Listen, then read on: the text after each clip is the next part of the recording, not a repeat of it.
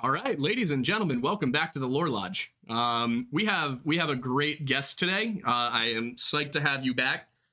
This is Inspiring Philosophy, and he is going to talk to us today about one of the concepts that I think it's one of my favorite. Surface level. Okay, I get it, and then there's getting it, and then in between there's just a massive gap of being confused. Yeah. And there's also a large portion of people that are think that they're at the other spectrum of get it. They've come over the hill. Yep. And then like they encounter a sentence and they're like, "Oh, what do you mean?" Yeah, it's one of those topics that, I mean, it's we have multiple churches because of this. There was a schism in the main church because of this. Like, there's obviously, we're talking about the Trinity and the concept that God is, the Christian God is one God in three persons. But obviously, Mike, I want to have you introduce yourself really quick.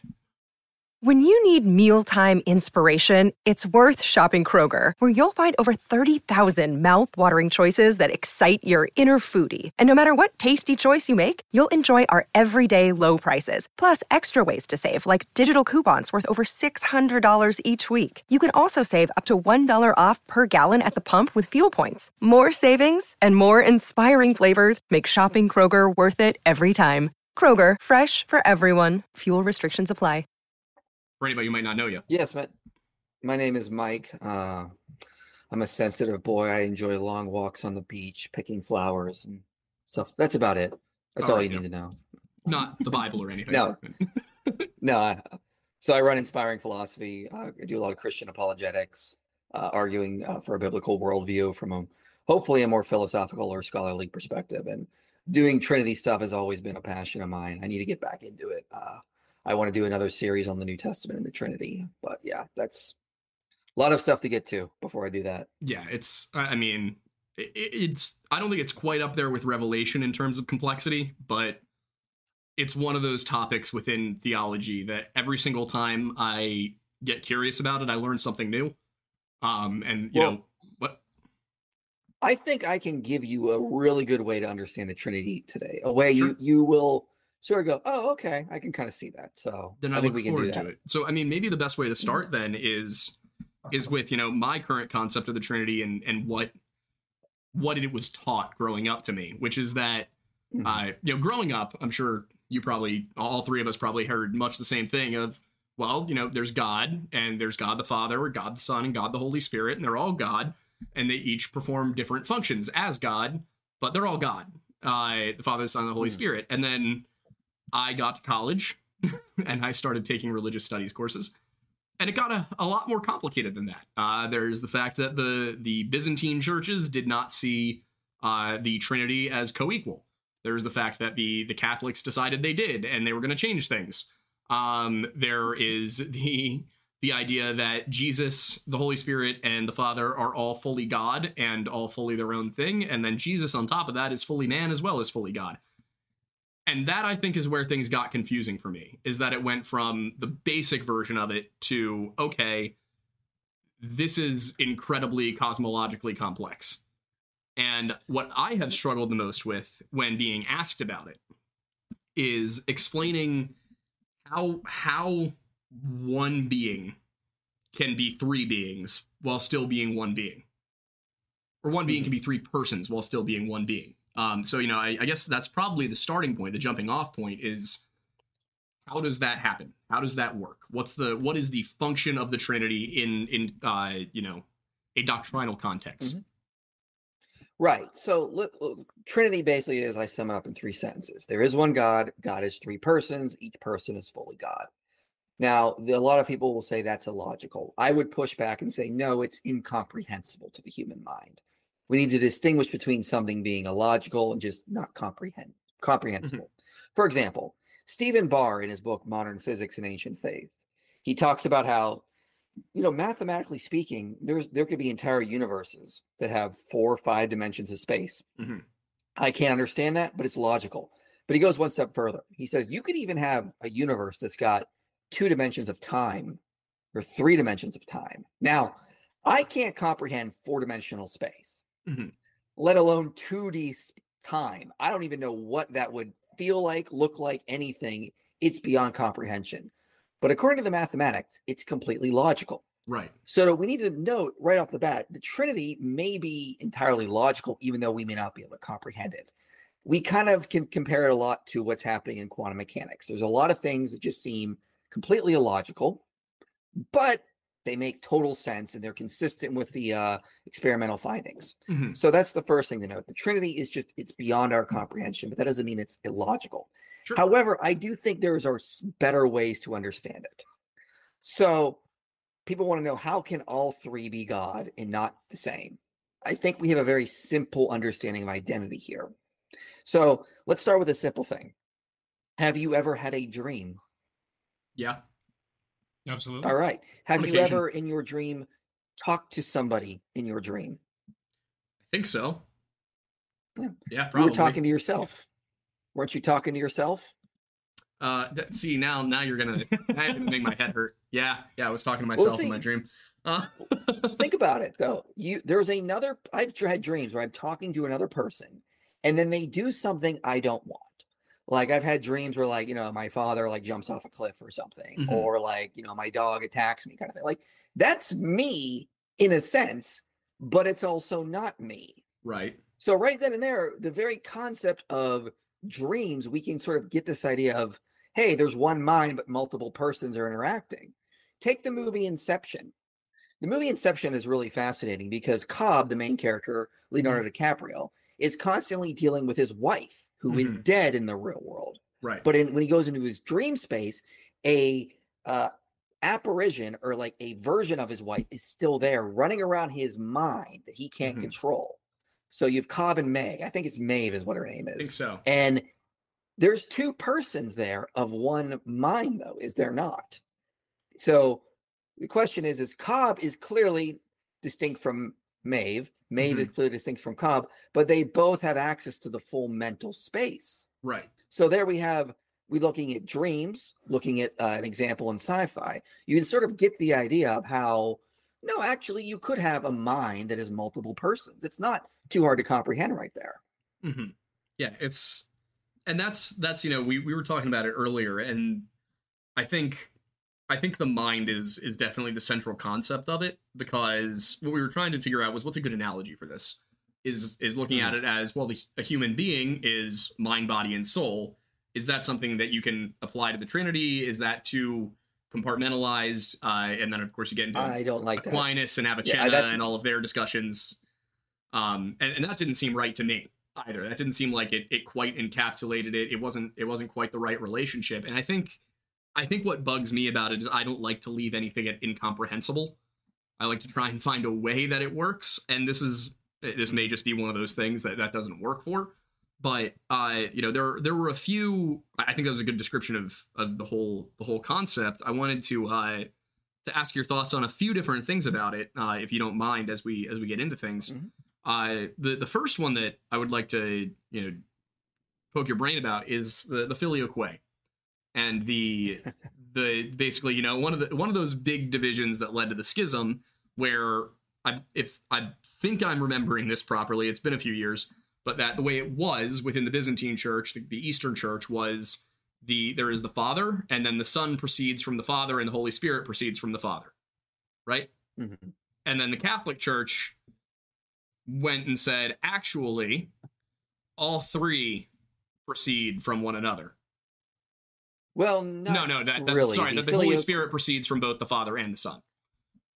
Right. Yes, that's it. The Latin Church was like, they added the phrase "and from the Son." That's filioque. So, and from the Son. So the Eastern side pushed back and says, no, the Father is the one who is the ultimate originator of all things. So they want to try to keep the sort of monarchy of the Father. The Father is the one who is true God in the numerical sense. The Son cannot be like that. So he cannot be spirating the Spirit. And so that's where the split sort of comes over. Right. So the filioque is like, in a nutshell, the Eastern side said the Holy Spirit proceeds from the Father. The West said, no, the Holy Spirit proceeds from the Father and the Son. And this was more of a debate over how to properly interpret Scripture, specifically the farewell discourse in John, for example. is Jesus sort of like just sending the Father or sending the Spirit, or is he actually spirating the Spirit? And so this is where the whole debate sort of comes in. So can you explain, I guess, what some of those terms, like what would the difference between spirate and proceed be? Well, I mean, it's sort of just sort of capturing the same thing. So sort of like, where is the Spirit's origin? Is it just in the Father, or in the Father and the Son? So the way you sort of understand it in the West is that the Father sort of begots the Son.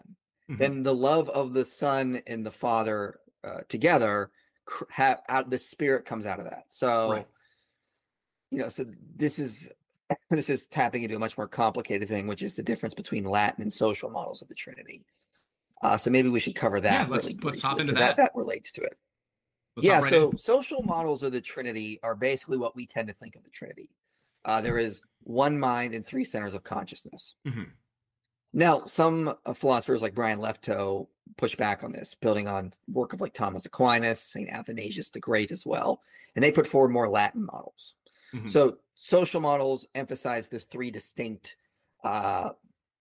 centers of consciousness, I guess would be the way to put it, of the Trinity. Latin models focus more on the oneness of God. So they don't want to really focus too much on saying there are three like distinct wills in the Trinity. There's only one. There's only one God. So Latin models focus more on the oneness of God. Social models focus on aspect of the three persons more. Three persons of one God. A Latin model would be sort of like, well, okay, there is just one God. There is just this one center of consciousness in God, but God knows himself. How can he know himself? And well, because he's God, I'm trying to simplify this as best I can. He's a greater essence than we are. That is the Son. The Son is like the perfect image of the Father. And then because God loves himself too, the Spirit sort of spirates out of that. So Brian Leftow uses an analogy of how the Latin model would work. Imagine a time traveling dancer who goes back to the same stage 3 times, and all 3 of them are up there. There's 3 dancers up there, but there's still only one. They're just different life streams, to use his terminology, of the one dancer. They're just being generated on different timelines, kind of thing. And so this is more of a Latin model. It's going to focus on there being one center of consciousness who's God, and has different life streams coming out. Meanwhile, a social model is going to say there are 3 distinct centers of consciousness in the one mind of God. Okay. Processing that. Vaguely sounds like the metaphor I was thinking of earlier. Which was? Yeah. Weed one? Social models. You mean weed as in dandelion, correct? Correct. Or just like, weeds in the garden. The metaphor I was coming up with that I thought, Lord is not a joint. No. The Lord is not marijuana. No, but the metaphor that I was coming up with earlier when we were discussing this prior to the show was, and I wanted to get your opinion on it, because the instinct that comes to mind would be that, what we see or perceive or have known to be, the 3 versions of God, Father, Son, and Holy Spirit, would be kind of what you were describing there about a dancer, kind of like our capability of witnessing such a thing from the human perspective. And my mindset on that was kind of like a weed that grows underground but has sprouts that shoot up through the earth. And the earth is kind of the barrier of human perception. And so we see 3 different weeds, supposedly, but it's really all the same plant. Yeah. So here's one thing I say about that kind of analogies. I tell people to stop using physical analogies, because the moment a critic of the Trinity will hear that, they're going to find a way to break that down. Like the analogy, they're going to be like, that's partialism. And they're right. God is not a physical thing. A physical thing can't be 3 in 1. Right. But a mental thing can. And like I mentioned before with like the dream analogy, you can have a mind that's multiple persons in an instance. God could be greater than that, in that he could be 3 eternal persons. And if you with the long hair there, you look like you enjoy comic books. I don't know why. You're absolutely. It might be the vaguely Superman color scheme, but yeah, you're accurate. Yeah. So when I was in grad school, I was studying. I was taking a class on agency and philosophy surrounding agency, and at the same time, a show came on called Moon Knight on the Disney streaming theater. And I was watching the show with my wife, and I was like, this is exactly what I've been trying to get at in terms of trying to explain the Trinity. Because in the show and in the comics, Moon Knight is Moon Knight, but he is supposed to be someone who's got multiple personality disorder. but that's not really what he has. If you have that disorder, you switch between different alters. So like one day you're Joe, the next day you're Sam. You're never Joe and Sam simultaneously. But in the show, he is Mark, Steven, and Jake. They coexist. They can talk with one another. They both can all fully be Moon Knight. Mark generates Steven and Jake. Like he made them. But they're all fully Moon Knight. So each one is distinct from the other. Mark is not Steven. Steven is not Jake. Jake is not Mark. But they're all fully Moon Knight. And they all can have the access to the powers of who Moon Knight is. So it's really just one brain, one person, or not one person, but it's one brain, one body. And there are three persons in there. So the idea that the Trinity is illogical or even to some degree incomprehensible is not entirely true, because we have an entire show built around a being three persons. And it makes total sense in the show. Everyone gets it. There are three persons. They're all fully Moon Knight, but they're not each other. So when we compare the Trinity to physical things, people get, well, that's partialism, or that's modalism, or, that's Arianism. But when we compare it to like an actual mental agent, we go, oh yeah, that makes total sense. We could totally see a being that is three persons. It's just, that's the way it is in the show. So it's almost conceptually as if God, the original creator being of the universe, segments himself into two separate consciousness. He's got three, but the main God has, at some point in the scheme of creation, taken the Son and the Holy Spirit and created consciousness for both of them within himself. Well, we want to be careful. We don't want to say that God did this at a point. They're eternally the Father and the Son. So this is Alexander of Alexandria's argument against Arian. He's like, when did the Father become a father? Well, he's eternally the Father. Therefore, the Son is also eternal as well. So it's not like God ever did this. This is just the way God eternally is. But so I don't think that's what you're doing. You're just trying to understand the language. And yeah, that's a good way to sort of grasp it. It's like, yes, there is a center of consciousness, and then there's another center of consciousness in the one mind that's kind of like Moon Knight. Like if you take in the show Moon Knight, Mark is the originator and he generates Steven and Jake. If you were to take Moon Knight out and put him in a timeless environment, Mark would still generate Steven and Jake, but it would be an eternal generation. It would not be one where it happened at a point in time. Two things on that regard. So given the eternal element of that is then by scripture, or at least to the best understanding that we have right now, indicating that kind of the consciousness of Christ existed prior to his physical manifestation on earth. Interesting. Okay. Absolutely. Yeah. So that's actually that's what I want to address after this. Go ahead. Yeah, that's in Jude. Jude says that in Jude 1:5. Like it is a textual variant, I will say that, but the scholarly consensus is that it does say Jesus, and it says Jesus is who led the children of Israel out of Egypt. So the brother of Jesus, Jude, was saying, oh yeah, Jesus was pre-existed. He was actually Yahweh and was leading Israel out of Egypt. Yeah. So that's actually where I wanted to go next was there's Old Testament and New Testament Trinitarianism, which of course the modern Jewish community would likely reject the idea of Old Testament Trinitarianism, but in the Christian community, it's been around for a very long time. And what I wanted to kind of address were a few specific points. One of those was Moses in the burning bush, because it says the angel of the Lord appeared to Moses. And at the same time, it says the Lord said to Moses. And I guess where I'd want to start with that, because it's one of the earliest examples, is in that instance, which person of God was Moses talking to in the bush? Well, we would say that it would be the Son at that point. So in the Old Testament, what Trinitarians point to is we say you have Yahweh who's in heaven, and then you have the angel of Yahweh. And angel just means messenger. So it doesn't mean like an actual, like what we think, wings with a harp and all that kind of stuff. So you have the angel of Yahweh, and then you have the spirit of Yahweh as well doing things. So like the spirit of Yahweh comes on someone, they prophesy. So that would be the Holy Spirit. So yeah, in Exodus 3, you would have the kind of concept of this is God himself, who is like a pre-incarnation Christ. So anytime you see like angel of Yahweh appeared to Hagar, for example, in Genesis as well.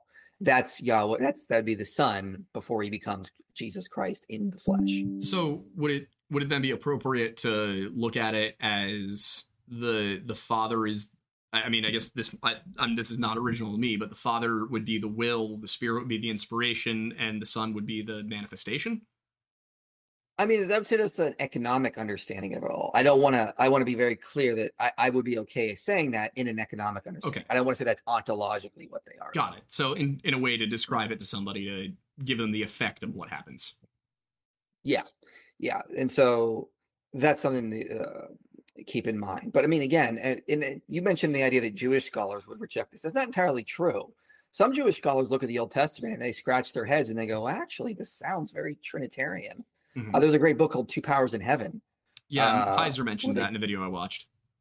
Yeah, but there's another great book called The Bodies of God by Benjamin Sommer. And he says he's got no theological objections to the Trinity because he reads the Hebrew Bible and God is multi-personal throughout. Mm-hmm. God is in heaven, but he's still sending himself out to do things. How does that work? Well, it's very much in line with Trinitarianism. And now he doesn't affirm the Trinity, mm-hmm. but he says, I can't theologically object to the Trinity. Mm-hmm. Benjamin Sommer says this because when I look at my own Hebrew Bible, I'm finding aspects that would align perfectly with Trinitarian theology. So the Trinity was not some sort of like Platonic thing that was incorporated into Christianity. This mm-hmm. is a Jewish idea that came out of the Jewish traditions and it's just more fully realized in the mm-hmm. Christian tradition when we get the New Testament. All right. This is why I wanted to have you on. This is causing me to think. This is giving me thoughts. Well, good. Yeah, this is precisely what I wanted. So I guess the other one that was directly tied to that then that I wanted to bring up was the episode of Jacob wrestling. Yes, I'm correct in that. Yeah, the episode where Jacob wrestles with Elohim. Because that's one of those ones that I've looked at and I've read it a few times. I have it in my interlinear and I've gone through and been like, all right, who is Jacob wrestling with right now? Is this God? Is this either the Father, the Son, or the Holy Spirit? Or is this just an angel of the Lord? Because depending on which person you ask, Elohim can also apply to angels. Yeah, I will actually have a video kind of related to this topic coming out in April. Ooh, it's not going to be on the whole issue. This is because in Genesis there are two places where Jacob has his name changed, mm-hmm. and it's in the wrestling episode, but also when Jacob arrives in Bethel in Genesis 35. And so source critics will say, "Aha! You see, this is evidence of two different sources stitched together." And I'm going to make the case, no, it isn't. This is actually shows unity between the sources. So, mm-hmm. But yeah, I would argue that is God. I think that's what the text basically implies because we see in Scripture that it is God who changed Israel's name from Jacob. Mm-hmm. There is no indication this is something other than God himself. Okay. The angel speaks with authority. He does things that only God should be able to do. This is very clearly, I believe, God acting. Martin Luther's got some really interesting commentary on this about how this is a good way to understand that God is not this distant Platonic type thing that is not interested in us. Like this is God showing up to say, hey, this is the kind of relationship I want with you. I want you to fight with me. I want mm-hmm. you to be, coming to me for things. Want you to basically wrestle with me. Mm-hmm. I don't Israel want this to just be like God. The struggle with God. Yeah. And so there's actually a lot of beauty in that, I think, mm-hmm. in what God is trying to do and showing us who he really is and how emotion is something that's not something that he's distant. It's like this Platonic, other thing out there. He very much does celebrate emotions and engage in them. Yeah,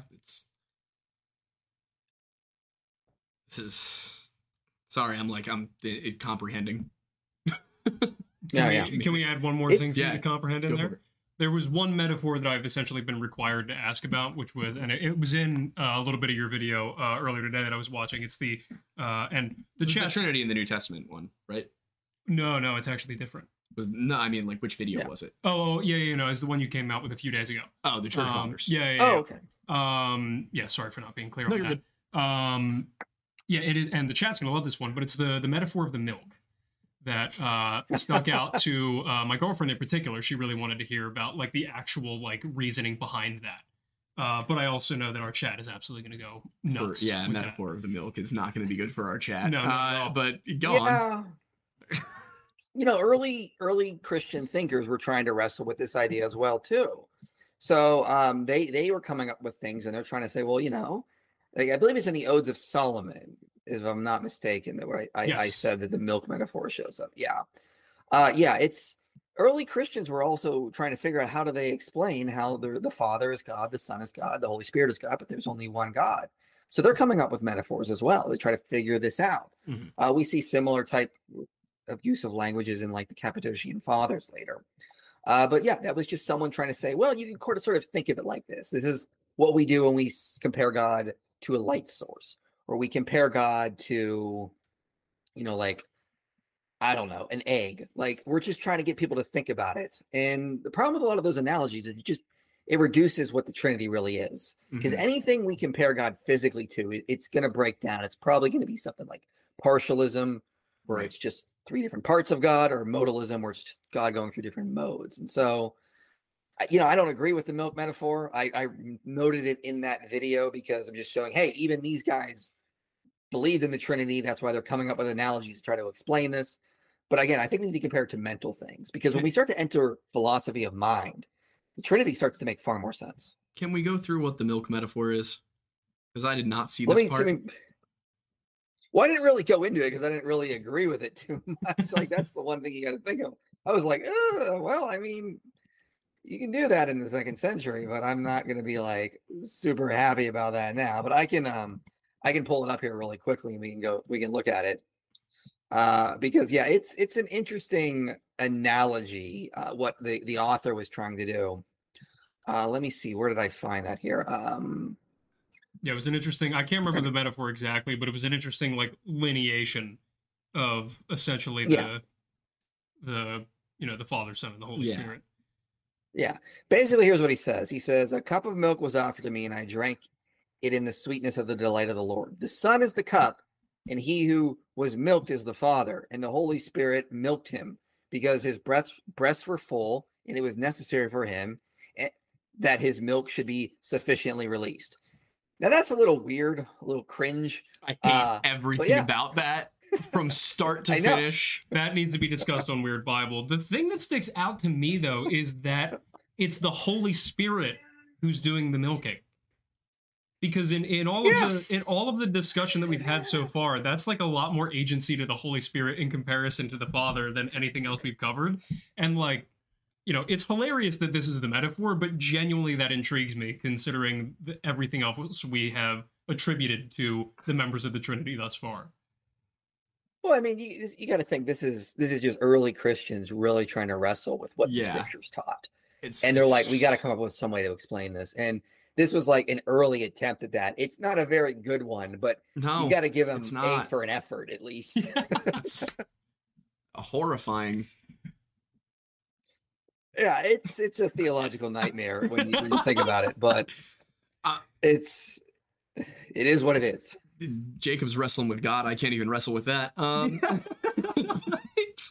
right. So yeah, I mean, I'm glad we could touch on the Old Testament roots of it and how it was looked at. I'm curious, when you read Genesis, do you read the line, "Let us make man in our image," as the Father, the Son, and the Holy Spirit, or do you read that as the divinities that includes the divine council? So I would tend to side with Heiser on that. That's just talking about divine council, because there's a distinction in there. People don't notice the distinction. It says, "Let us make man in our own image." Then it says, "God singular made man in his image." So it goes from plural to singular. And so this seems, because of that, I think we can say this is just God talking to the divine council, but then he does all the creating. So I think that's just a simpler way to understand it. I would not be opposed to it being Trinitarian, but I just don't see it necessary in the text. For those who may be less informed about just theology as a whole, myself included, that's why you're here. Yeah, I was a bad Catholic schoolboy. What is the divine council? Not something you would have learned about in Catholic school. Yeah. It's something the Catholic school is going to really try their best to avoid. Okay, I feel less bad now. No, don't feel bad about that at all. That's something I didn't even learn about in college. Really? You're more educated than I am. It's not something to be scared of. Some No. Christians are scared of this idea, and it's in the Bible. I mean, it's directly in the Bible. It says, like, I believe it's in the books of Kings. It says, like, there's a prophet brought before one of the kings of Israel, and it says, I saw God standing in his divine counsel. So it's explicitly in the text. It's basically just the sons of God. So in the Bible, we tend to think of God and his angels. But in the Old Testament, there's really like 3 tiers. There's God on top, the sons of God, then the angels below that. And the divine counsel is just God and the sons of God. And we go, why does God need a divine counsel? Well, he doesn't. Just like he doesn't need humans. God creates because he's a relational being and he has relationships with other beings. Be very That's just who boring God to is. be eternal with nobody to talk to. Right. I guess you could argue that. But even God, is still 3 persons. He doesn't need anyone else. It's just God loves to create. So he creates sons of gods in the divine realm. And then we are the sons of God on the terrestrial realm, you could say. So, this is sort of like this distinction here. There are spiritual beings that are part of his divine counsel. They're not there because God needs their counsel. They're there because God's a relational being and loves relationships. Just like, and we are supposed to be the terrestrial counsel, is like sort of the way Heiser sort of makes this difference. Yeah, which is, I was reading through his books on angels, demons, and the unseen realm. The whole Heiser was fascinating. I am very sad that he's no longer with us. I would have given a lot to interview the guy and just pick his brain just over coffee. But so I didn't intend to go this place when I asked the question, but I now have to because we talked about it a while ago. But I'm better educated on it now than I was. What are your thoughts then on Genesis 6? Yeah, I'm still not convinced that's actually referring to divine beings. And I appeal to the internal evidence on that. I know Heiser's made the case. I just think it's assuming too much univocality with this text. I think the author is defining sons of God differently in that to just refer to a class of humans. But Got it. As I say in my video on it, that's not a hill worth dying on. There's so much debate about it because the text is so vague. Like the author's like, yeah, there were these sons of God and they had Nephilim. Anyway, let's move on. It is weird how the reader. It's not the kind of, you have to assume that there was some general understanding of this, because that's the only reason they wouldn't elaborate, is that, oh, well, everybody knows about this, so carrying along. But if you want to pull, do you have it still? Yeah, it's just for anybody who's not familiar, Genesis, the portion we're talking about is 6:1-4, which is right now probably the most pop culture relevant verse of the Bible, just because of where everything is with people talking about Nephilim all the time. My bad. Sorry, guys. I was part of that. That's my fault. But the thing is, now it came to pass when men began to multiply on the face of the earth, and daughters were born to them, that the sons of God saw the daughters of men, that they were beautiful, and they took wives for themselves of all whom they chose. And the Lord said, my spirit shall not strive with man forever, for he is indeed flesh, yet his days shall be 120 years. There were giants in the earth in those days, and also afterward, when the sons of God came into the daughters of men, and they bore children to them. Those were the mighty men who were of old, men of renown. So the argument is whether these sons of God are basically the line of Seth is typically the direction it's taken, the godly line, not Cain's progeny, but those of Seth, who was the good one, the one who survived. Obviously, Abel didn't make it. Or if we're talking about the Watchers, the angels responsible for watching over man, and most of that comes out of Enoch, which is an intertestamental book. So that's, I think the earliest text we have from Enoch is the 4th century. I believe they may. Yeah, I mean, Enoch is really a collection of books that were sort of strung together, and so I think it starts maybe 4th century. I don't know. I have to check on that. I thought part of First Enoch they found with the Qumran scrolls, but I might be wrong. Oh, yeah, they found parts of it there for sure. Yeah, but so that one is one of those, and this is why I think that the way everybody looks at Christianity is kind of, I think people are missing out. Is there's so many cool stories and things in there, that you could. I mean, just to sit down at the bar and have a drink with your buddies and talk this out would be entertaining. Like, you can have interesting discussions about, you know, we think Greek mythology is interesting, we think Egyptian mythology is interesting, and yet nobody wants to talk about the stuff that's going on in Christianity and Judaism way back when. But I think You're right. I think part of that is because there are certain people that are afraid of like thinking too far outside of the known bounds because they don't want to be, you know, considered a heretic. Yeah, which So sucks. But yeah. so I mean, moving from the Old Testament period into the New, you know, I wanted to talk about some of the arguments for and against the Trinity. Obviously, the for column is a little bit more robust than the against column.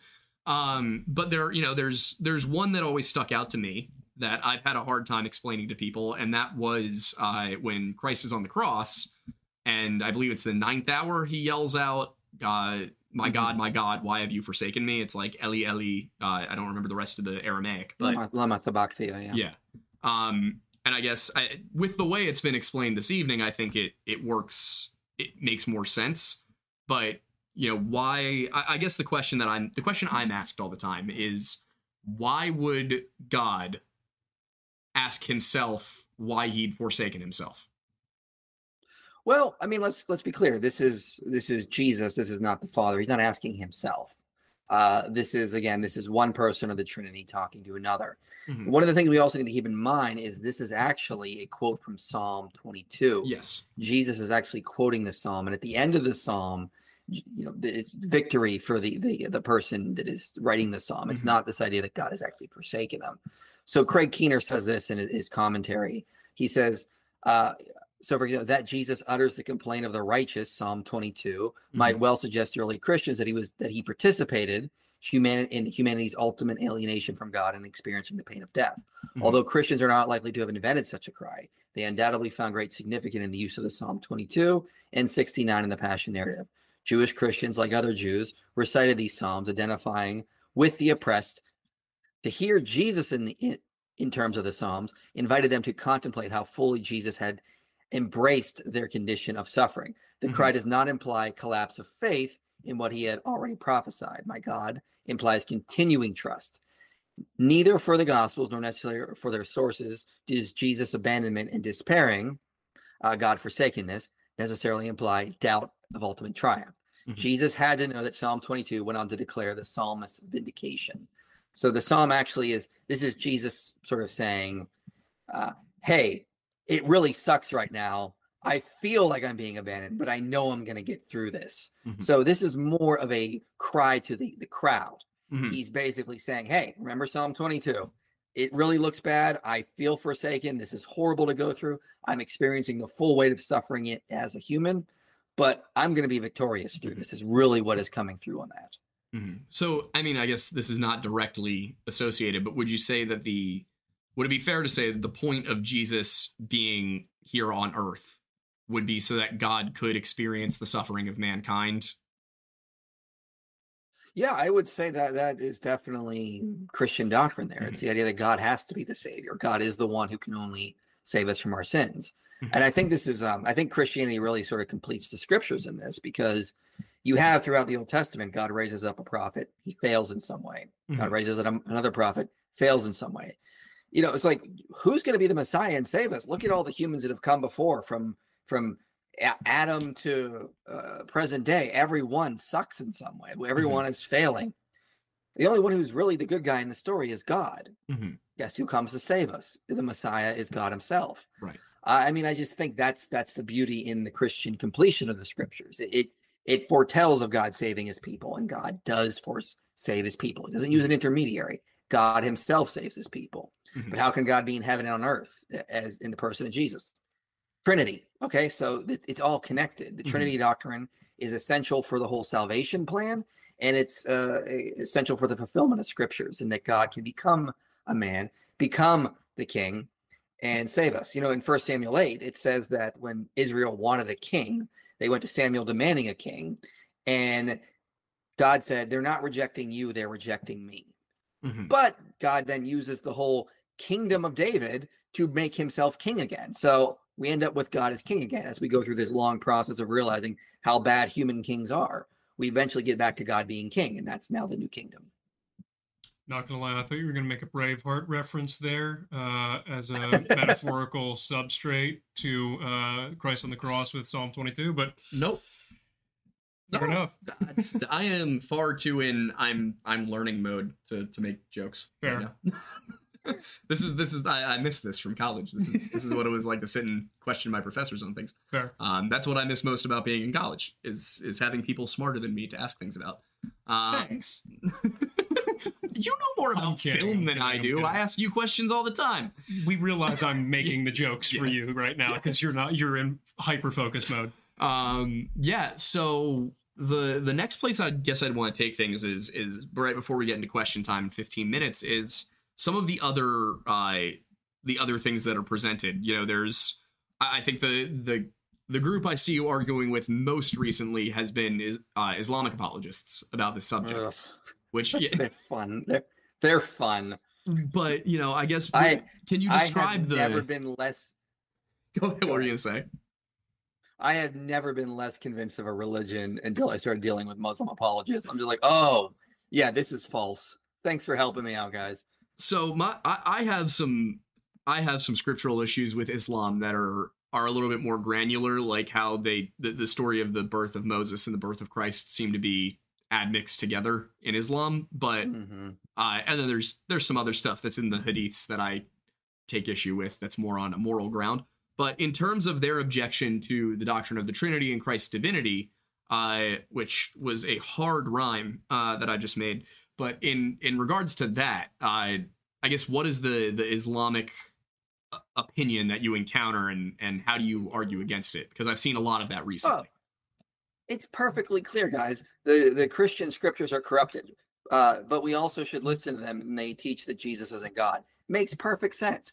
Those scriptures that have been corrupted and don't teach truth, you should listen to them, is what they keep telling us. So that's their whole argument, and it is interesting.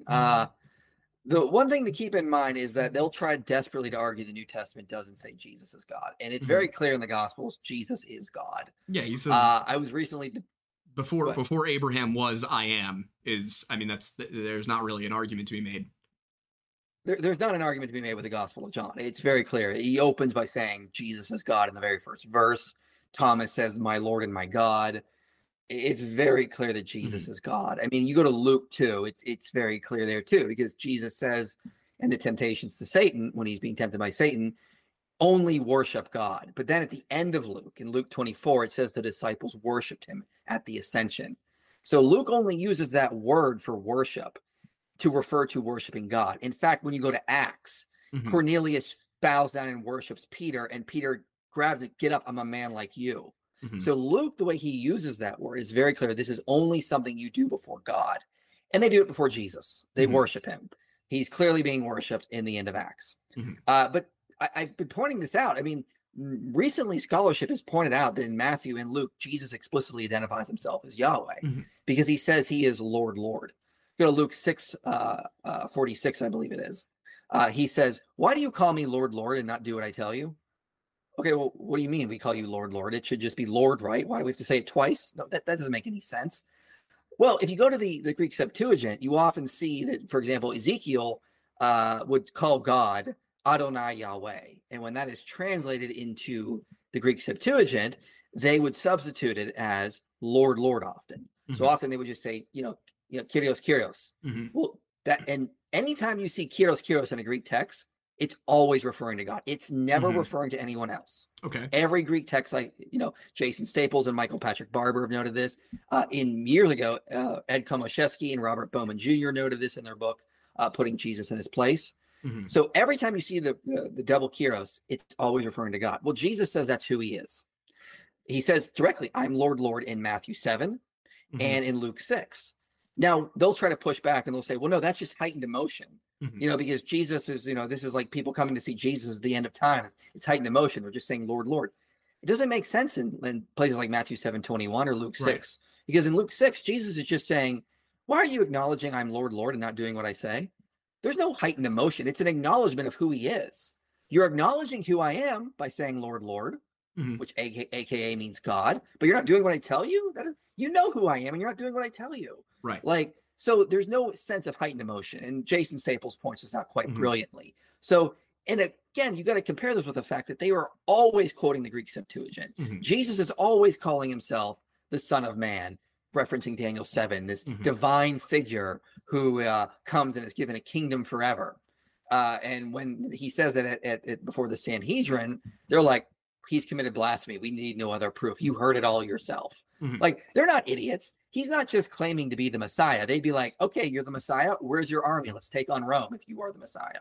Right. That's not what he's saying there. Wasn't He the is idea. claiming to be he's claiming to be this divine figure from Daniel 7 who's given a kingdom of forever. So he was very familiar with the Greek Septuagint. The gospel authors were. In the New Testament, the Greek Septuagint is quoted over 300 times. And also, Jesus says he is Lord, Lord. That's his background context. It's very clear he is claiming to be Yahweh in Matthew 7 and Luke 6. So Jesus explicitly says he is God. And I can even make a case that Mark says Jesus is God.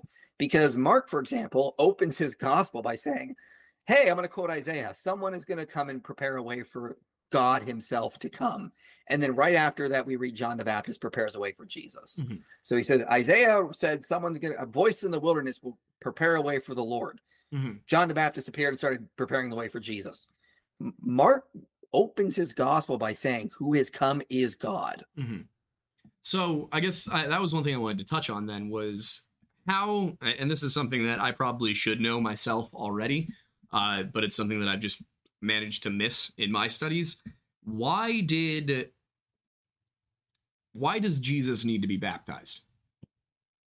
Yeah, well, I mean, it says it's to fulfill the scriptures. So a lot of what Jesus is doing is reenacting Israel's history and doing it perfectly. This is why he goes in the wilderness to be tempted for 40 days, corresponding to Israel's 40 years in the wilderness. And this time he resists the temptations of the evil one. He overcomes him and defeats him that Israel could not. Luke Vandewey in his book, I believe it's the Living Footnotes on the Gospel of Luke.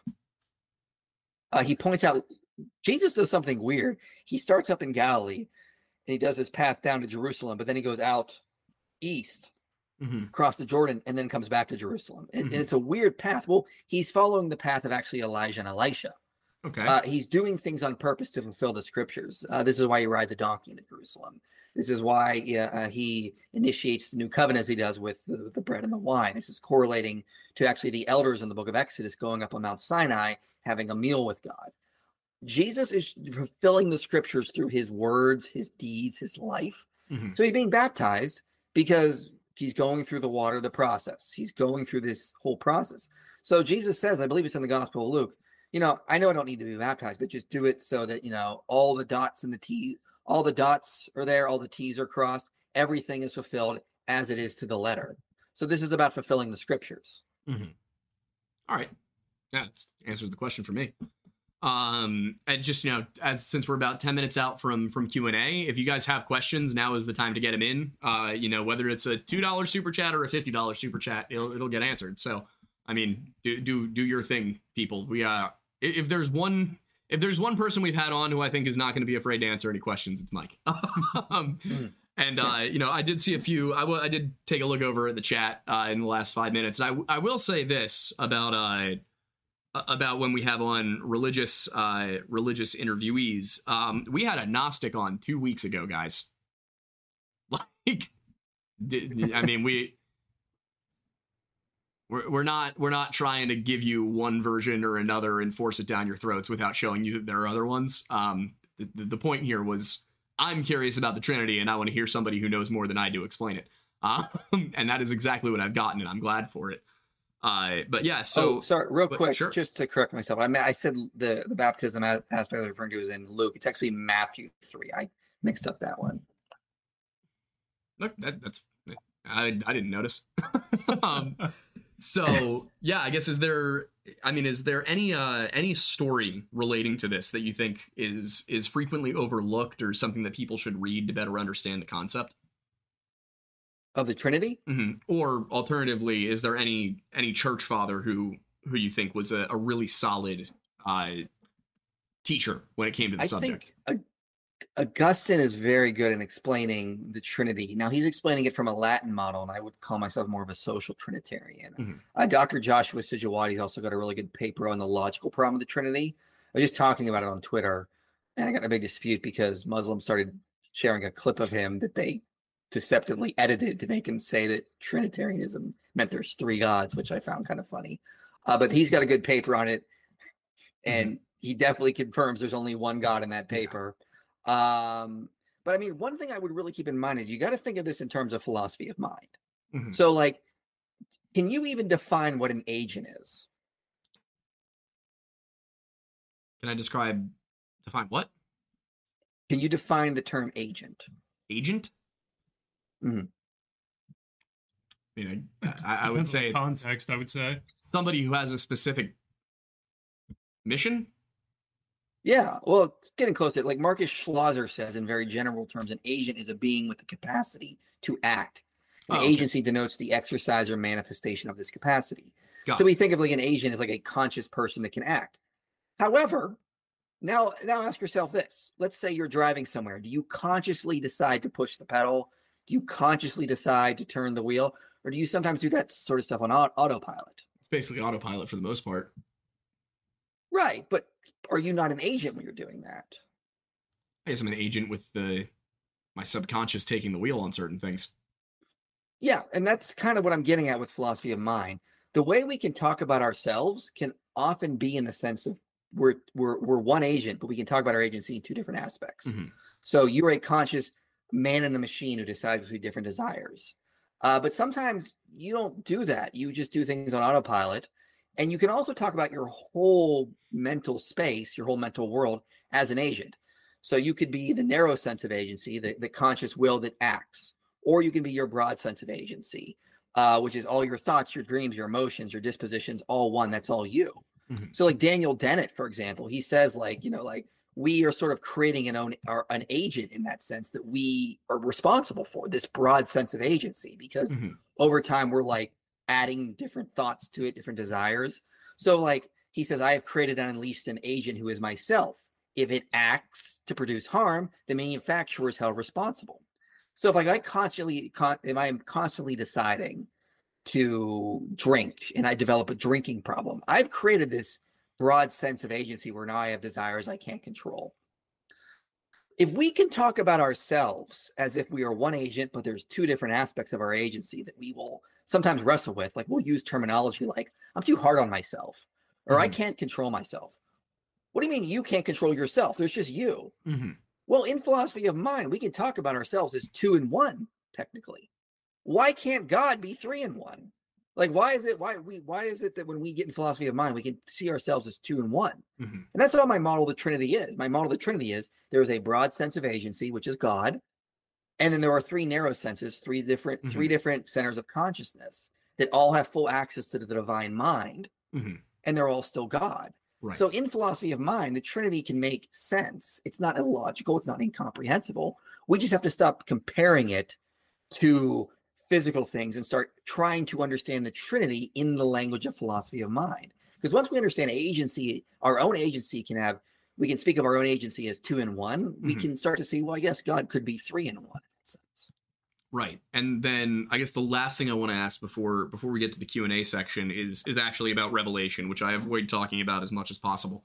But it is the, both Revelation, I think also Daniel and Ezekiel have the same symbolism or the same descriptions of, both God the Father and God the Son in physical presence in heaven. So how does that function then, I guess, is my question, because it's a little easier to conceive of it as the Father is up here and the Son is down on earth and the Spirit's kind of inhabiting almost an ethereal realm and moving place to place in a non-corporeal sense. But when you have both the Father and the Son present in one location, which is actually the background I used for this thumbnail, I guess how does that factor in? Like, does God the Father always have a physical form, or is that something he can take when he chooses? To add into that a little bit, this is going to be a little bit more far removed from a stance of not knowing as much, but this may be helpful for those who aren't as familiar with Christianity. Obviously, within Christianity and Judaism, and we have souls. Is that, or is there an equivalent in the Trinity form where those forms of consciousness or existence have a spiritual tie that allows them to exist as their own consciousness that is essentially like an arc soul or something? I'm making up horrific terminology here, but is that one way that we can essentially utilize to think about that, or is that totally off the mark? I'm not sure. You'd have to define your terms more, because it's hard for me to think what you mean by some of those things. So that'd be a whole nother discussion, I feel like. Fair enough. It depends on how we define soul. I mean, are we defining it in an Aristotelian or a Platonic sense or a modern sense? Or, I mean, there's various ways to define that. But with regards to the aspect, I mean, John is seeing visions. He's not seeing literally how things are happening or playing out. These are visions. And the way I talk about, so let's just take the Father, for example. The Father decides to enter space-time. One thing I remind people is, if you're in space-time, you have to look like something. It's just a necessary feature that it's like if you enter a video game, if you're going to play World of Warcraft, you have to look like something. Yeah. You just can't be a nothing running around the world. You have a character. Likewise, if God enters space-time, he's going to look like something. Bernardo Kastrup, who's an idealist like myself, says, what are humans? What are our bodies? They are just the way a conscious agent looks in reality. This is what a conscious agent looks like. Your brain is the manifestation of your conscious activity. Right. In order to interact with the physical realm, we must have a physical person. Yeah. It's not like it's something else. It's literally it's the third person perspective of a first manifestation of a first person conscious experience. So a first person conscious experiences, each of you has to manifest as something to interact in a space-time. Likewise, if God comes into space-time, it's naturally that he's going to have to look like something because he's in space-time. That's not saying a body is essential to his nature. It obviously isn't. But if he's entering space-time, he has to look like something. So I don't really get worried about it when, some of the more liberal scholars say God has a body in the Old Testament. Yeah, if you read the first chapter of Genesis, he enters space-time to turn the cosmos into his temple. He's got to have some sort of physical manifestation if he admits he's entering space-time. So when God's walking through the Garden of Eden, is that the Father or the Son? That's a good question. So I tend to say it's the Son. Maybe because I'm drawing too much from Philo, but he talked about the memra of God walking. So some commentators looked at this. They heard the sound of the Lord walking in the garden. And some have said, well, that's actually referring to the word of the Lord walking in the garden. I'm not sure how accurate that is, but that is a possibility that this is the word of the Lord walking in the garden. Got it. Understandable. Well, I think that's so much to digest. I'm going to go back and rewatch this several times in preparation for Weird Bible, because I'm sure it'll come up. And just to wrap up, think of the Trinity in terms of philosophy of mind, in terms of how you understand your own agency. Use the analogy I gave of Moon Knight or of Inception, or how you have your own dreams. Tonight, you're going to be talking to yourself. There's going to be multiple persons in your brain for that instance you're dreaming, but you're still one agent, even though yours could be multiple persons of that one agent for that dream. Yeah, it's a complicated subject. This is definitely, I'm closer. I feel a lot closer to understanding it than I did an hour and a half ago. That's the good news. Well, that's good. With that said, let's switch over. I believe we have a number of questions. Yeah, we got a few. I'm looking forward to the next conversation that we potentially have, because that opening the gate of him entering space-time and having a physical form. Well, to me, it's just like, well, yeah, if he's God and he wants to have a physical form, it may be a physical form that we can't even perceive because, for example, we can only see a very small segment of the electromagnetic spectrum. He could show up as gamma rays. You never know. If is gamma rays.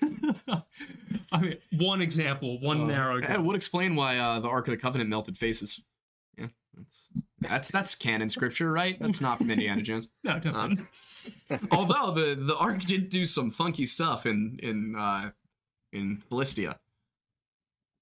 There's what is that? The Ark did some funky stuff when the Philistines took it. Oh yeah, I mean, that would be because they the whole when they took it back before Dagon, they released disease and everything. Yeah, that's an interesting story. Yeah. I'm always curious. That's a total conversation for another time. I'm not going to open that can of worms. We can have you back on some other time to talk about the Ark.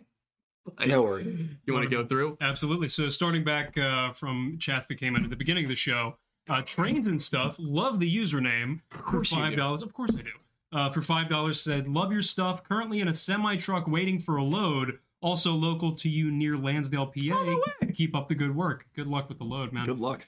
Hammond for $2 says, inspiring philosophy. I wasn't going to make you read it. I'm glad you didn't make me read it. Chow Helsenko. Y'all gotta stop ossifying our guests. Yeah. You can ossify us, not our guests. Chow Helenko for Canadian $5, I believe, said, I must have the fire of the Holy Ghost within me because it burns when I pee. Oh, no. Again, not making you read these. Thank you.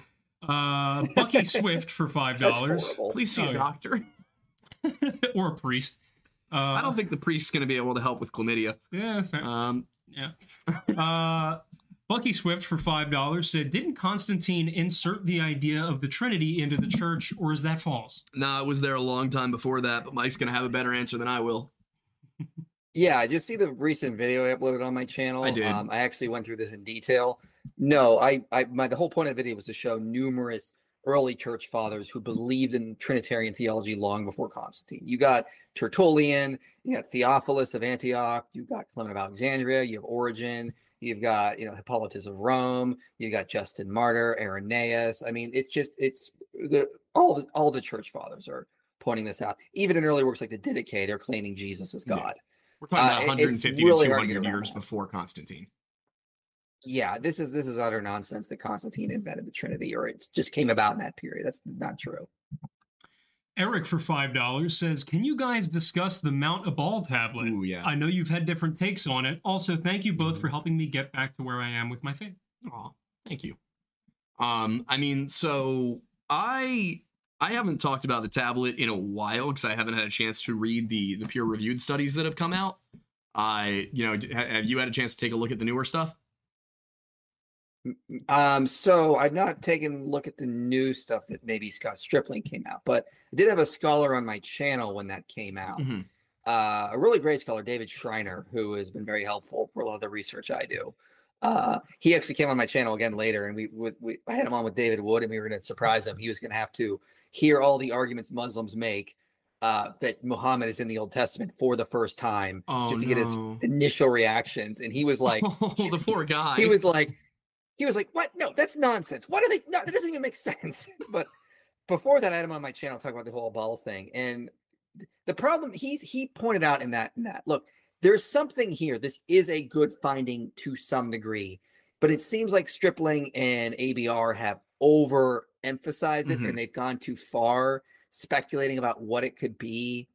And so, yeah, it's unfortunate that I just think the wrong people found it. And I think if it does get into some better hands at some point, maybe we'll find out more about it. But right now, ABR just doesn't want to share. So where it was left off last I was looking into it, it was suggested that it was a folded lead tablet with writing on the inside that said something along the lines of Yahweh curse you, a curse of Yahweh be upon you, something like that.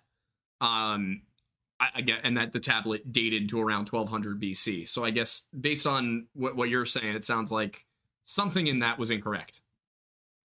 Well, what they said, like the text it says on the inside is just is utter nonsense. Like they like have this weird idea that it's like they were trying to show how you trace the actual line that they say is written, and it's just not in any legible fashion at all.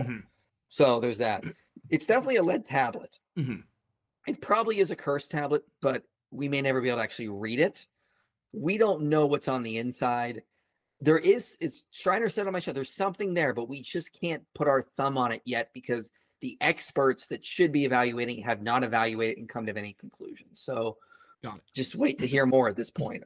Just see what comes out. To give a reason why that would be a pretty major find is it Joshua? Yeah, there's a line where Joshua is instructed to put a curse upon Mount Ebal. So if they were to find a physical tablet with a curse on it on Mount Ebal, it would corroborate that the Israelites were there in 1200 BC and that the Exodus was around that time. Well, I mean, I did a whole a series called the Exodus, an Exodus documentary called Exodus Rediscovered, and it was found at Joshua's altar. So we have found an altar on Mount Ebal called that Zertal basically said is probably Joshua's altar. It fits to the right time. It's in the right location. Some have said, well, it's on the wrong side of the mountain. But if you actually read Joshua carefully, it never says that the altar has got to be on the side facing Gerizim. That's just a conjecture that people that don't like the altar have made up. At the altar, there's no evidence of pig bones. It fits with the material culture of the Israelites. It seems like it's Joshua's altar, but the cursed tablet is still up in the air, and unfortunately, the wrong people have it. That's unfortunate. I love academia. It's everybody's doing everything the right way and not at all in the most inefficient way possible. Moving on. DJ Talks Randomly for $20 says, "Hey, look, two of the people who helped me regain my faith." Aw. Thank you. Cool. Hammond for $2 says, "Hard question for Mike. Is God a city boy or a redneck?" Ooh. Depends on what part of history we're in. I mean, when he's with Abraham, he's a cut redneck. And then when he's with David, he's a city boy. He's like, I want the temple in Jerusalem built. I'm a city boy. But I mean, like, God is a God of all people. So he celebrates city dwelling and he celebrates living in nomadic lifestyle or as a farmer. He also condemns a couple of cities pretty aggressively, but that's a different thing. He's a traveling. Yeah, and he condemns the nomads. The Amalekites were like nomadic raiders that went around. So he was just against sin, really. Fair. The Castman 777 gave us, I think that's 200 yen. I believe so. So thank you for that. Thank you. Ryan Whitcup for $4.34. Love the specificity of the number there. So is it like when the Power Rangers morph? Exactly. Yeah. It's exactly. We'll say yeah. Whatever that's in context for, sure. Probably the Trinity. The Trinity, the three parts, or the three beings and the three consciousness coming together to form one God. Yeah. Horrible. This is bringing me back to the early 2000s in an uncomfortable way. Yeah. Right. Source Energy for $19.99 says, "Don't know if you like to talk about the flood anymore, but Burkle Crater YouTube Ozgeology, I believe it has some effect on religions who believe in cycles of Earth. Also, 8,000-year-old landslide Doggerland Archipelago." I'm assuming some words were left out because of the character limit, but yeah, I love talking about the flood still because I think it's probably one of the funniest incidences in terms of things people deny happened. That certainly happened. I think the problem is that people have tried to date it to like 4000 BC, and in my opinion, that is way too recent, and it's taking the first books of the Genesis specifically way too literally. I don't know what are your thoughts, because the way I look at it is if there's two possible geological events that happened that we know for sure happened that could be that. One of them is the flood that created the Black Sea about 7,500 years ago. And the other one is Meltwater Pulse 1b, which was 11,600 years ago. Meltwater Pulse 1b would have destroyed any civilization that existed anywhere on the planet, whereas the 7,500 year ago one would have only hit stuff in the Near East and the Black Sea. Yeah, I actually read a paper on this a while ago. There's actually a guy that made a pretty good argument that sometime around the period you were just talking about, in the Middle East, in the Mesopotamian region, there was some sort of mega flood event that caused a mega lake in the region for about a year, and the water just could not drain out fast enough, so it was there for a while. So there probably was some giant mega lake that filled in the Persian Gulf and went up the rivers, basically turning the whole place into a mega lake for about a year or so. Gotcha. And when was that again? I don't remember the exact dates he gave because this is a while since I did it, but I talk about it in my video on flood archaeology. Yeah. So when I would ask, when you read that in Genesis, that it clearly says that the whole earth was flooded, do you take that in a metaphorical sense that, this was their whole world? Or do you take it as something else? Well, I don't believe in the global flood. I think it was a regional. And I think that's in the text. For example, in chapter 8, it says tops of mountains were seen. So it says, okay, so the waters receding and they saw tops of mountains. Then it says down in like chapter 8, verse 9, it says, the dove found no place to set her foot, for the waters were still on the face of the whole earth. Okay, well, that obviously can't be literal because you're already noting you're seeing the tops of mountains in the distance. Right. So it's hyperbolic language is my argument. If it's hyperbolic in verse 8, 9, why is it not hyperbole before? Got it. I see what you're saying. Excellent. DJ talks randomly again for $5, saying, "What are y'all's thoughts on Aten and the religion?" I assume this is about the ancient Egyptian monotheism that lasted like 30 years. I haven't studied it extensively. It is not a perfect parallel with Judaism. I've seen some people suggest. Do you know what this is talking about, Mike? The Aten cult? Yeah. It's not. I've seen a lot of people who suggested that it was a pharaoh who converted to Judaism, and it just because Judaism was in its infancy, it didn't get recorded that way. To me, I don't quite agree with that. I think Aten is just too much its own thing. What about you? Well, I mean, I did read some books on that. I read one by James Hoffmeyer on the Aten, on Akhenaten, and he makes the case that, well, one thing, it may not be monotheism, it may be more henotheism, for example, and it definitely was something that sort of evolved, starting with the reign of Amenhotep II. It starts to evolve and build up to him. So no, he makes the case it's too distant from the Judaism. There is a psalm that matches something we found in the Aten like inscriptions in similar ways, but he makes the case that this could just be like cultural competition aspects. So I mean, yeah, I don't think it's Judaism. I don't think that's what happened. He was clearly just trying to say we should only worship this one God. He makes the case that he speculates, but he says it could have been just the ancient religion of the Egyptians that, or at least that's what the Akhenaten cult thought, because they were really worshiping what they said was the god Ra, who manifests as the Aten. And so they were just trying to make the case that maybe they thought they were getting back to some sort of like more henotheistic roots or monotheistic roots. But I mean, that's all way too speculative. Yeah. Would it, that doesn't line up with the Hyksos quite right. No, Hyksos come about 200 years or so before I think it's the Akhenaten. 1500s. So you have you have the Hyksos in the second intermediate period, then you have the New Kingdom, and in the New Kingdom you have the 18th dynasty, and Akhenaten is towards the end of the 18th dynasty, right before the rise of the 19th dynasty. So that would have been during the captivity, depending on if you take the later date. I take the late date. Yeah. Me too. I think it makes more sense. Also, and I mean, I don't know about you. For me, it's the mention of the Ramses city. Ramses and that's Pithom. a big one. They just can't. It can't and that's be where all older the than archaeological evidence is. I mean, all the archaeological evidence is there. You have Avaris abandoned during the period of Ramesses, and then 40 years later in Canaan, you have Israelite settlements and you have a population explosion. So it actually matches the biblical timeline well. Yeah, I think it's the later date for sure. But just really quickly before we hop to the next one, just thinking of Judeo-Christian similarities in relation to religious structures, might be worth mentioning that one that you uncovered in America. I can't remember if it was Mississippian or if it was the other.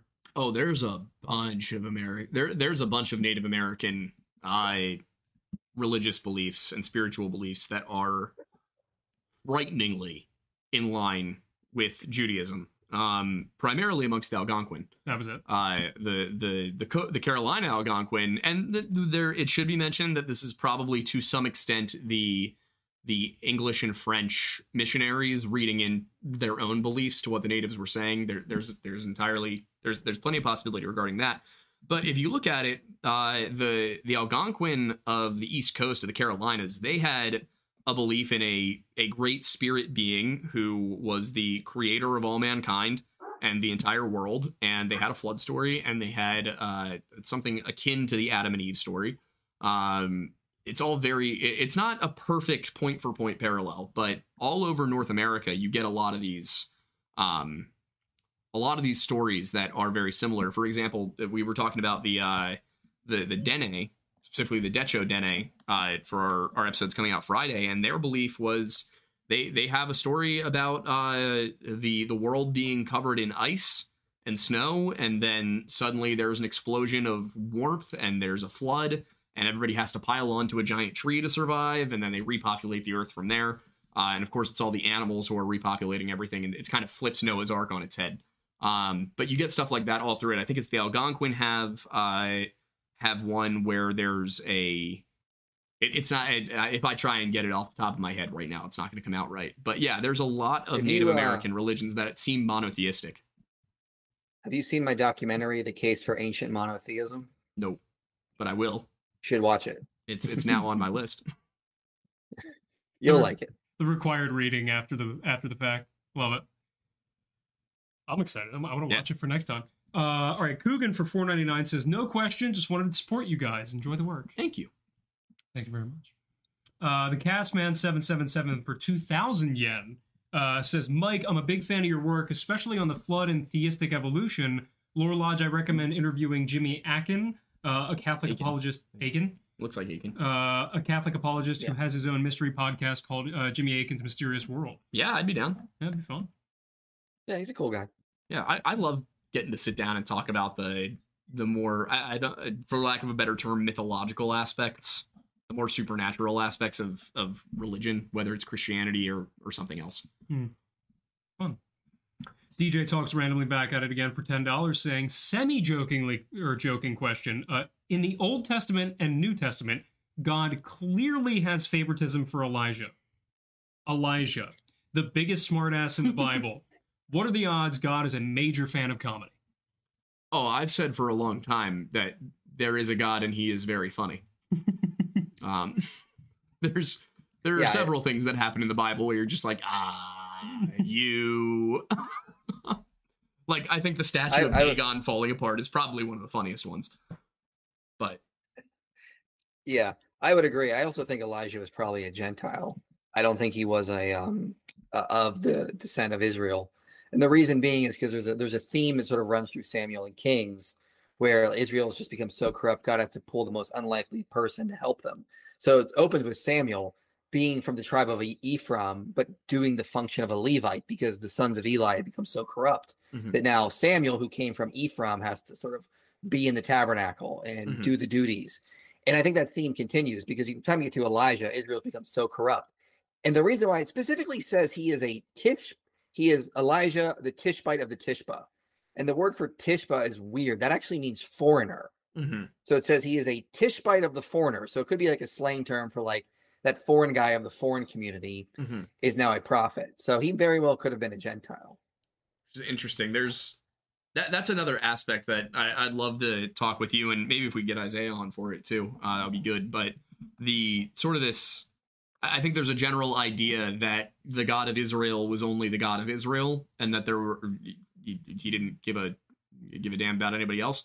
But then you have the story, like the entire book of Jonah is about God sending Jonah to Nineveh to preach to people who are not Jewish about following the right God and doing everything the right way.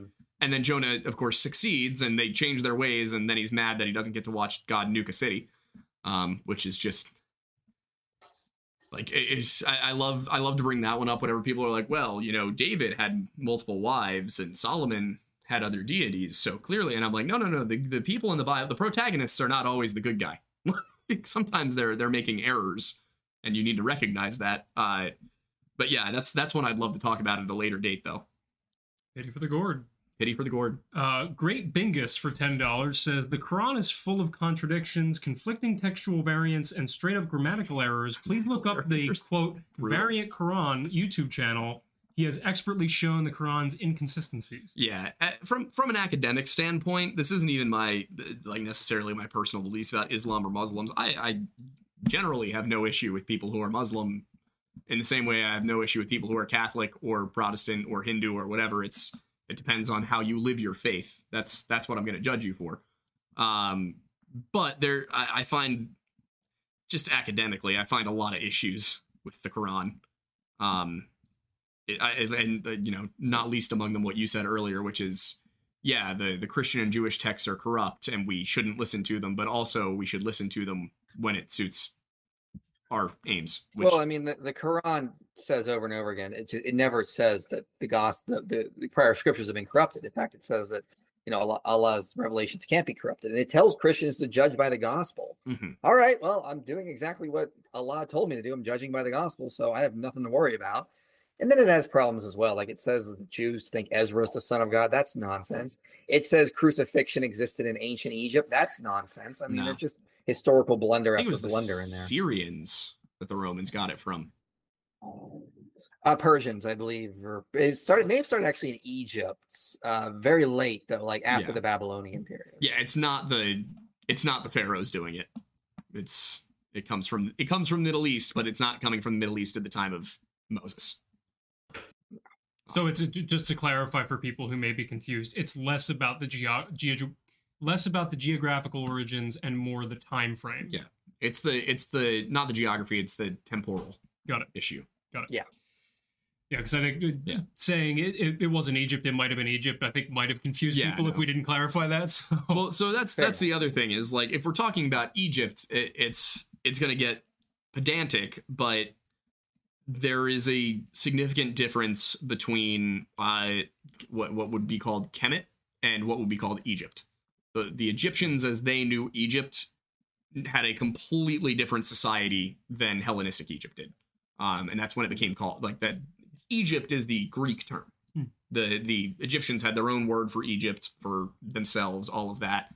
And so, yeah, when you say Egypt, it's kind of like saying Germany, because the Germans of Caesar's time were not the Germans of today, and the Egyptians of Moses' time were not the Egyptians of Christ's time. Makes sense. Insai, is that how you would say that? Insay, yeah. For $4.99 says, Michael, been a huge fan for a long time. I appreciate your intellectual approach to such an emotional subject. My question: what is your chest tattoo? Well, appreciate that. Here. It is cool. Oh, that's wild. Yeah, I'm gonna get it. I'm gonna try to get it finished this year. But yeah, I'm supposed to go up around the back. But yeah, what is it? Supposed to be a Celtic like wing type thing. Oh, okay, I got you. I love the Celtic knots. You have one on your cross? No, not this one. I am thinking I'm gonna get this filled in with a cross and get the actual text up here. But that'd be cool. Yeah.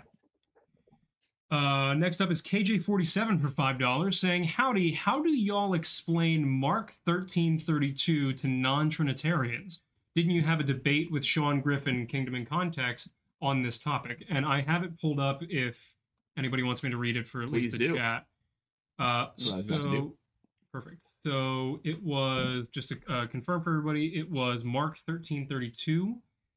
And that is, the heading there is no one knows the day or hour. And the specific line is, but of that day and hour, no one knows, not even the angels in heaven, nor the Son, but only the Father.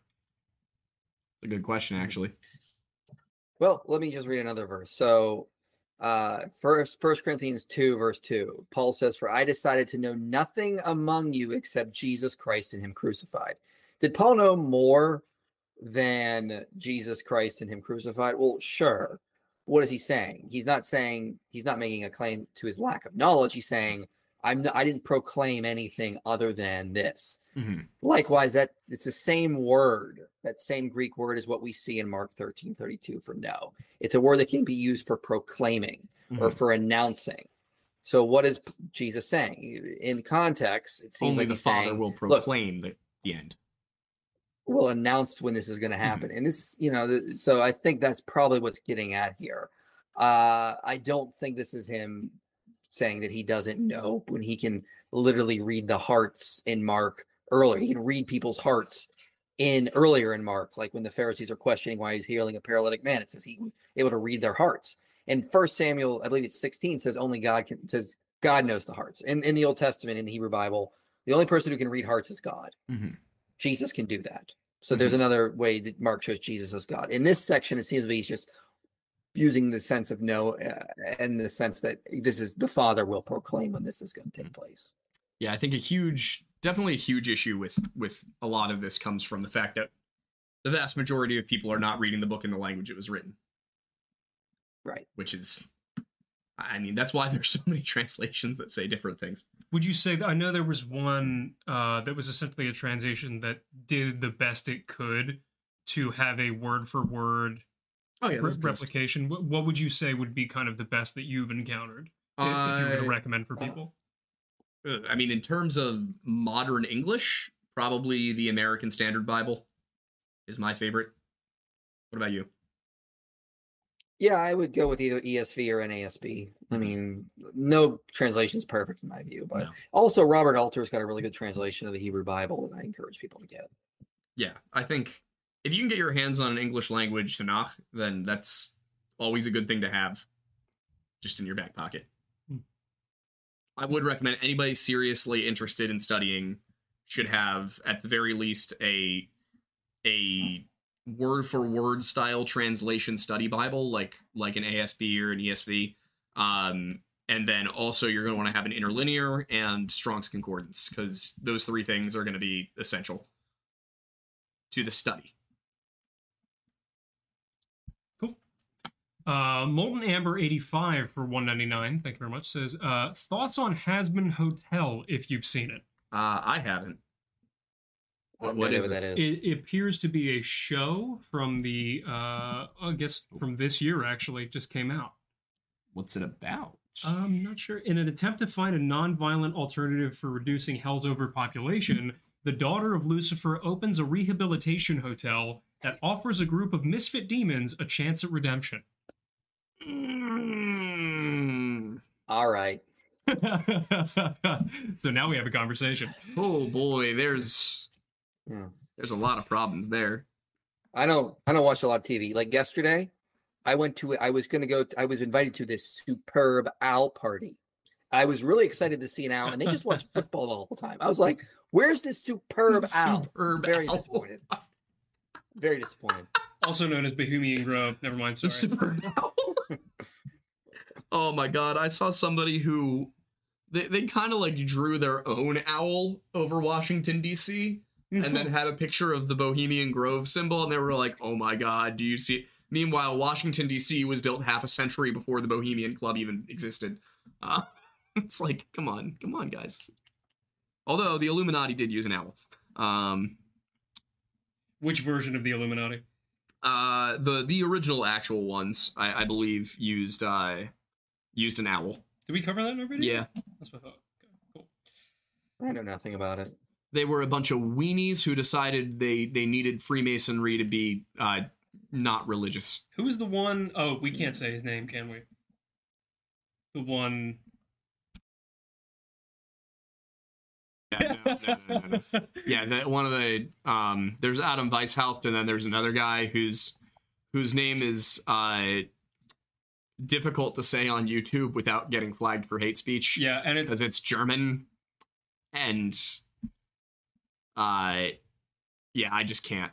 They're German words that just shouldn't. One is his first name is Adolf, which is just very, very unhelpful for what his second name is, which is his last name is spelled, well, it's von, but Knigge, which is just simply something you cannot say Adolf von that on YouTube and hope to stay monetized. Mm. Yeah. Anyway, interesting Illuminati history for you folks. But going back to the question that was asked, do we have any thoughts on the Hasbin Hotel? Nope. Not good ones. I haven't seen it, and I will say this much: the idea that demons can be redeemed is entirely outside of the Bible. Mm-hmm. Like, that's just not there. And all of the extra biblical literature, like the intertestamental stuff, Book of Enoch, all of that suggests that demons are punished in a very, very aggressive way. So we'll say it's optimistic at the very least. Optimistic at the very least. Okay.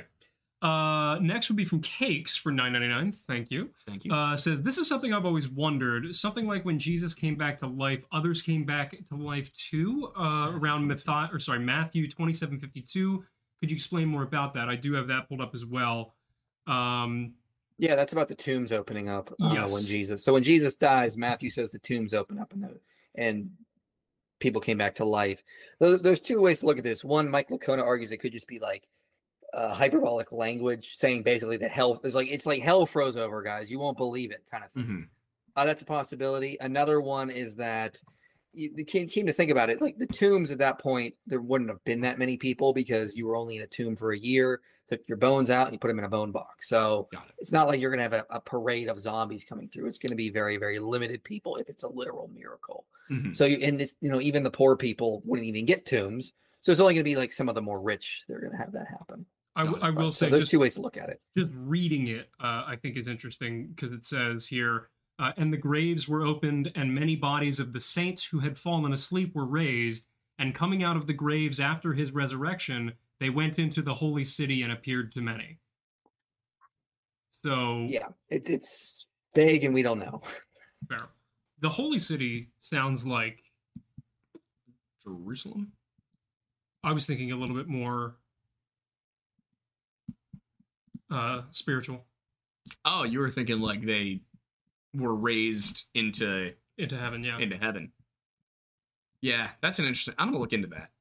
That might be a good, especially considering it says the bodies of the saints who had fallen asleep were raised. Mm-hmm. So I'm no biblical scholar by any means, but I'm just throwing out what came to mind. Well, there's also a semicolon there, which could mean that it's an entirely separate thought.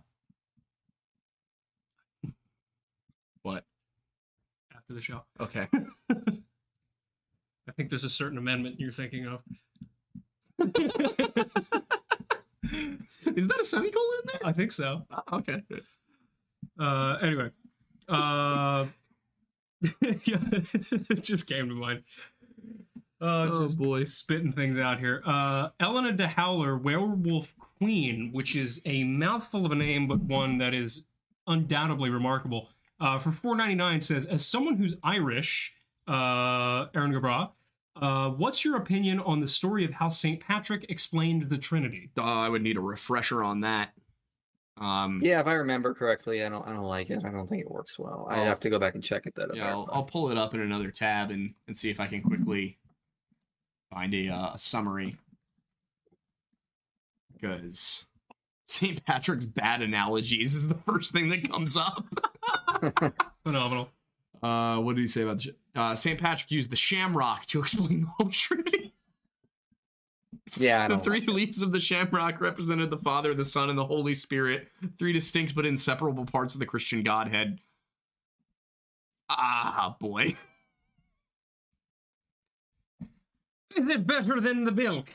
It's better than the milk. I'd say it's better than the milk for sure. And I didn't even read the whole milk analogy. It gets weirder. Oh, no. The milk analogy gets weird, you don't say. Yeah, that's and the Holy Spirit milked him because his breasts were full, and it was necessary for him that his milk should be sufficiently released. Yeah, it's horrible. I'm telling you. There's a reason I wanted to bring it up, and it wasn't because I thought it was good. Trying to get through. It's not good. We're almost to the end here. Wesley Aaron Roth for Wesley says, IP, big fan of everyone here. Inspiring philosophy, I believe he means. Love having Aiden and at the castle, Michael get in contact with me about coming out for an appearance. Yeah, so that is Wesley Roth from the Timcast network. Yeah, so I've met everybody down there on a few occasions. I've been a guest on Pop Culture Crisis. So if you have any interest in being a guest on one of their shows, I can absolutely put you in contact with people. They've got a whole bunch of stuff. They've got Pop Culture Crisis. They've got the Culture War. They've got the regular shows. That I think you'd have a lot of fun with that one. And I would love to see you on there because I love Ian so much, but sometimes he says things about Christianity that make me just. Yeah, people have been asking me to go on Timcasts in some way for a while, so if you can hook me up, that'd be amazing. I can get you in contact with them like this week. Perfect. That'd be awesome. Yeah. Absolutely. Sweet. Z the God for $4.99 says, as someone who has never fully read the Bible, which would be better to start on, New Testament or Old? Good question. Yeah. It's like that's it depends on your own psychology. Like for me, it was good to start in Genesis, and then I did Genesis up to like Joshua and then Judges, and then I was like, I need a break, and I went to the New Testament, and then I read like Gospels and Acts, and then Romans.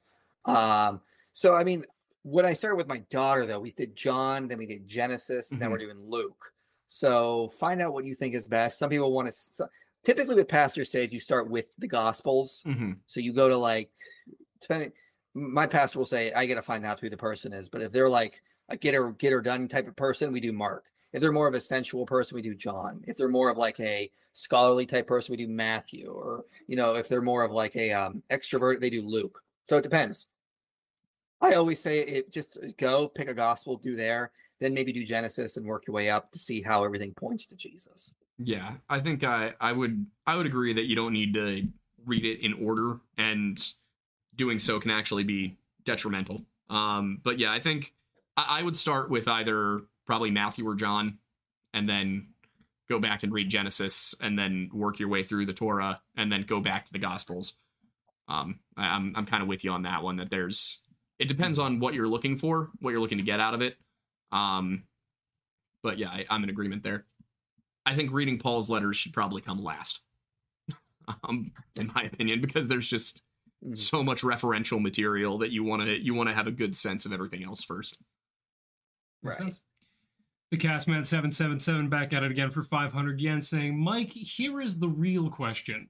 Do you believe in the Wendigo? And did Teddy Roosevelt start the National Park Service to cull the Wendigo problem? We're never going to escape this.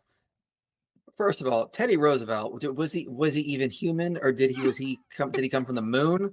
We asked the real question when we get to the Wendigo problem. What planet was Teddy Roosevelt from? I can't even answer the Wendigo question until we figure that out. And also, did he hunt vampires? I don't know. Possibly, probably. We'll never know. There's a story implying he had a run-in with Bigfoot. The Bauman story he tells that, of course, you're like, okay, well, Bauman is clearly you, Teddy. Weird name to choose, but all right. Yeah, and also I feel like the Teddy Roosevelt and the National Park Service thing is going to be our cylinder. Yeah, it's going to be our cylinder. Oh, that's it. Yeah, okay. that's all. I'm not explaining the cylinder thing on this show. No, I thought you were going to tell the Bauman story. Oh no, I mean we talked about the Bauman story a million times. Do you know the story I'm talking about, Mike? No.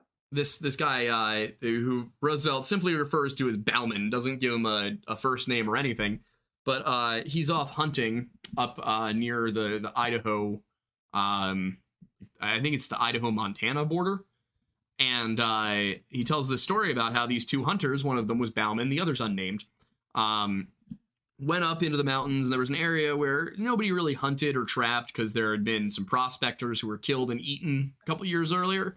And they figured it was a bear, whatever. They go up to hunt, they set their traps, they come back, and their camp's been destroyed. And there's footprints, but it's getting dark, so they don't really pay much attention to them. They figure it was just a bear, and they set everything up. And then a little while later, Bauman's partner walks over to the tracks, and he looks at them and notices that there's only two sets. Like, there's only two prints. And he looks at Bauman, and he goes, Bauman, the bear has been walking on two legs, which is typically not something that bears do unless their front legs are injured, or they're trying to get a good look at something.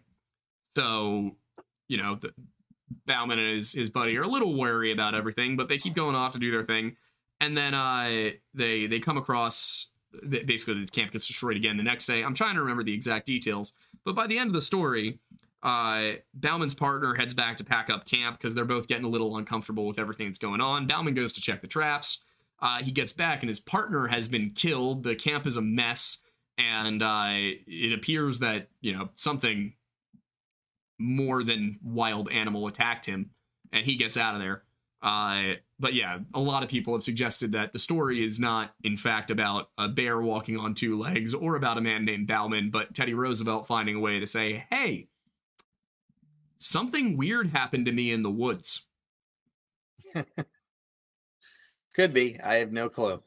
It's a good one. It's a good one. Yeah, it's a fun. I would recommend giving it a read. It's short, but it's one of those things where you're like, huh, okay, Teddy.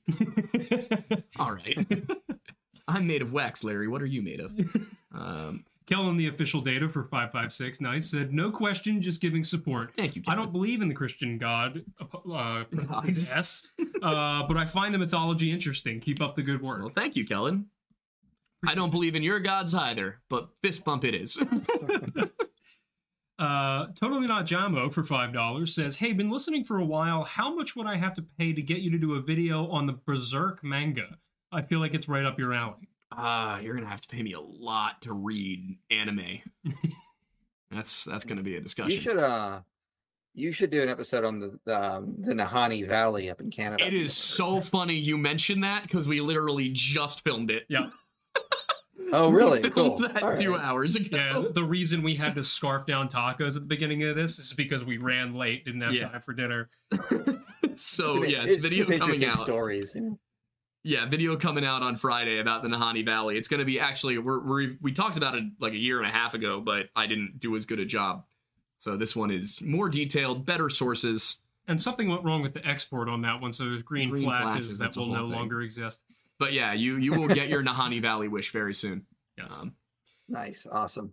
The Catsman777 back at it again for 500. Yeah, it says, what Old Testament canon do you hold to? Do you hold to the 39 books, or do you believe that there are more Old Testament books? Ooh. I hold to the. Go ahead. I hold to the right one.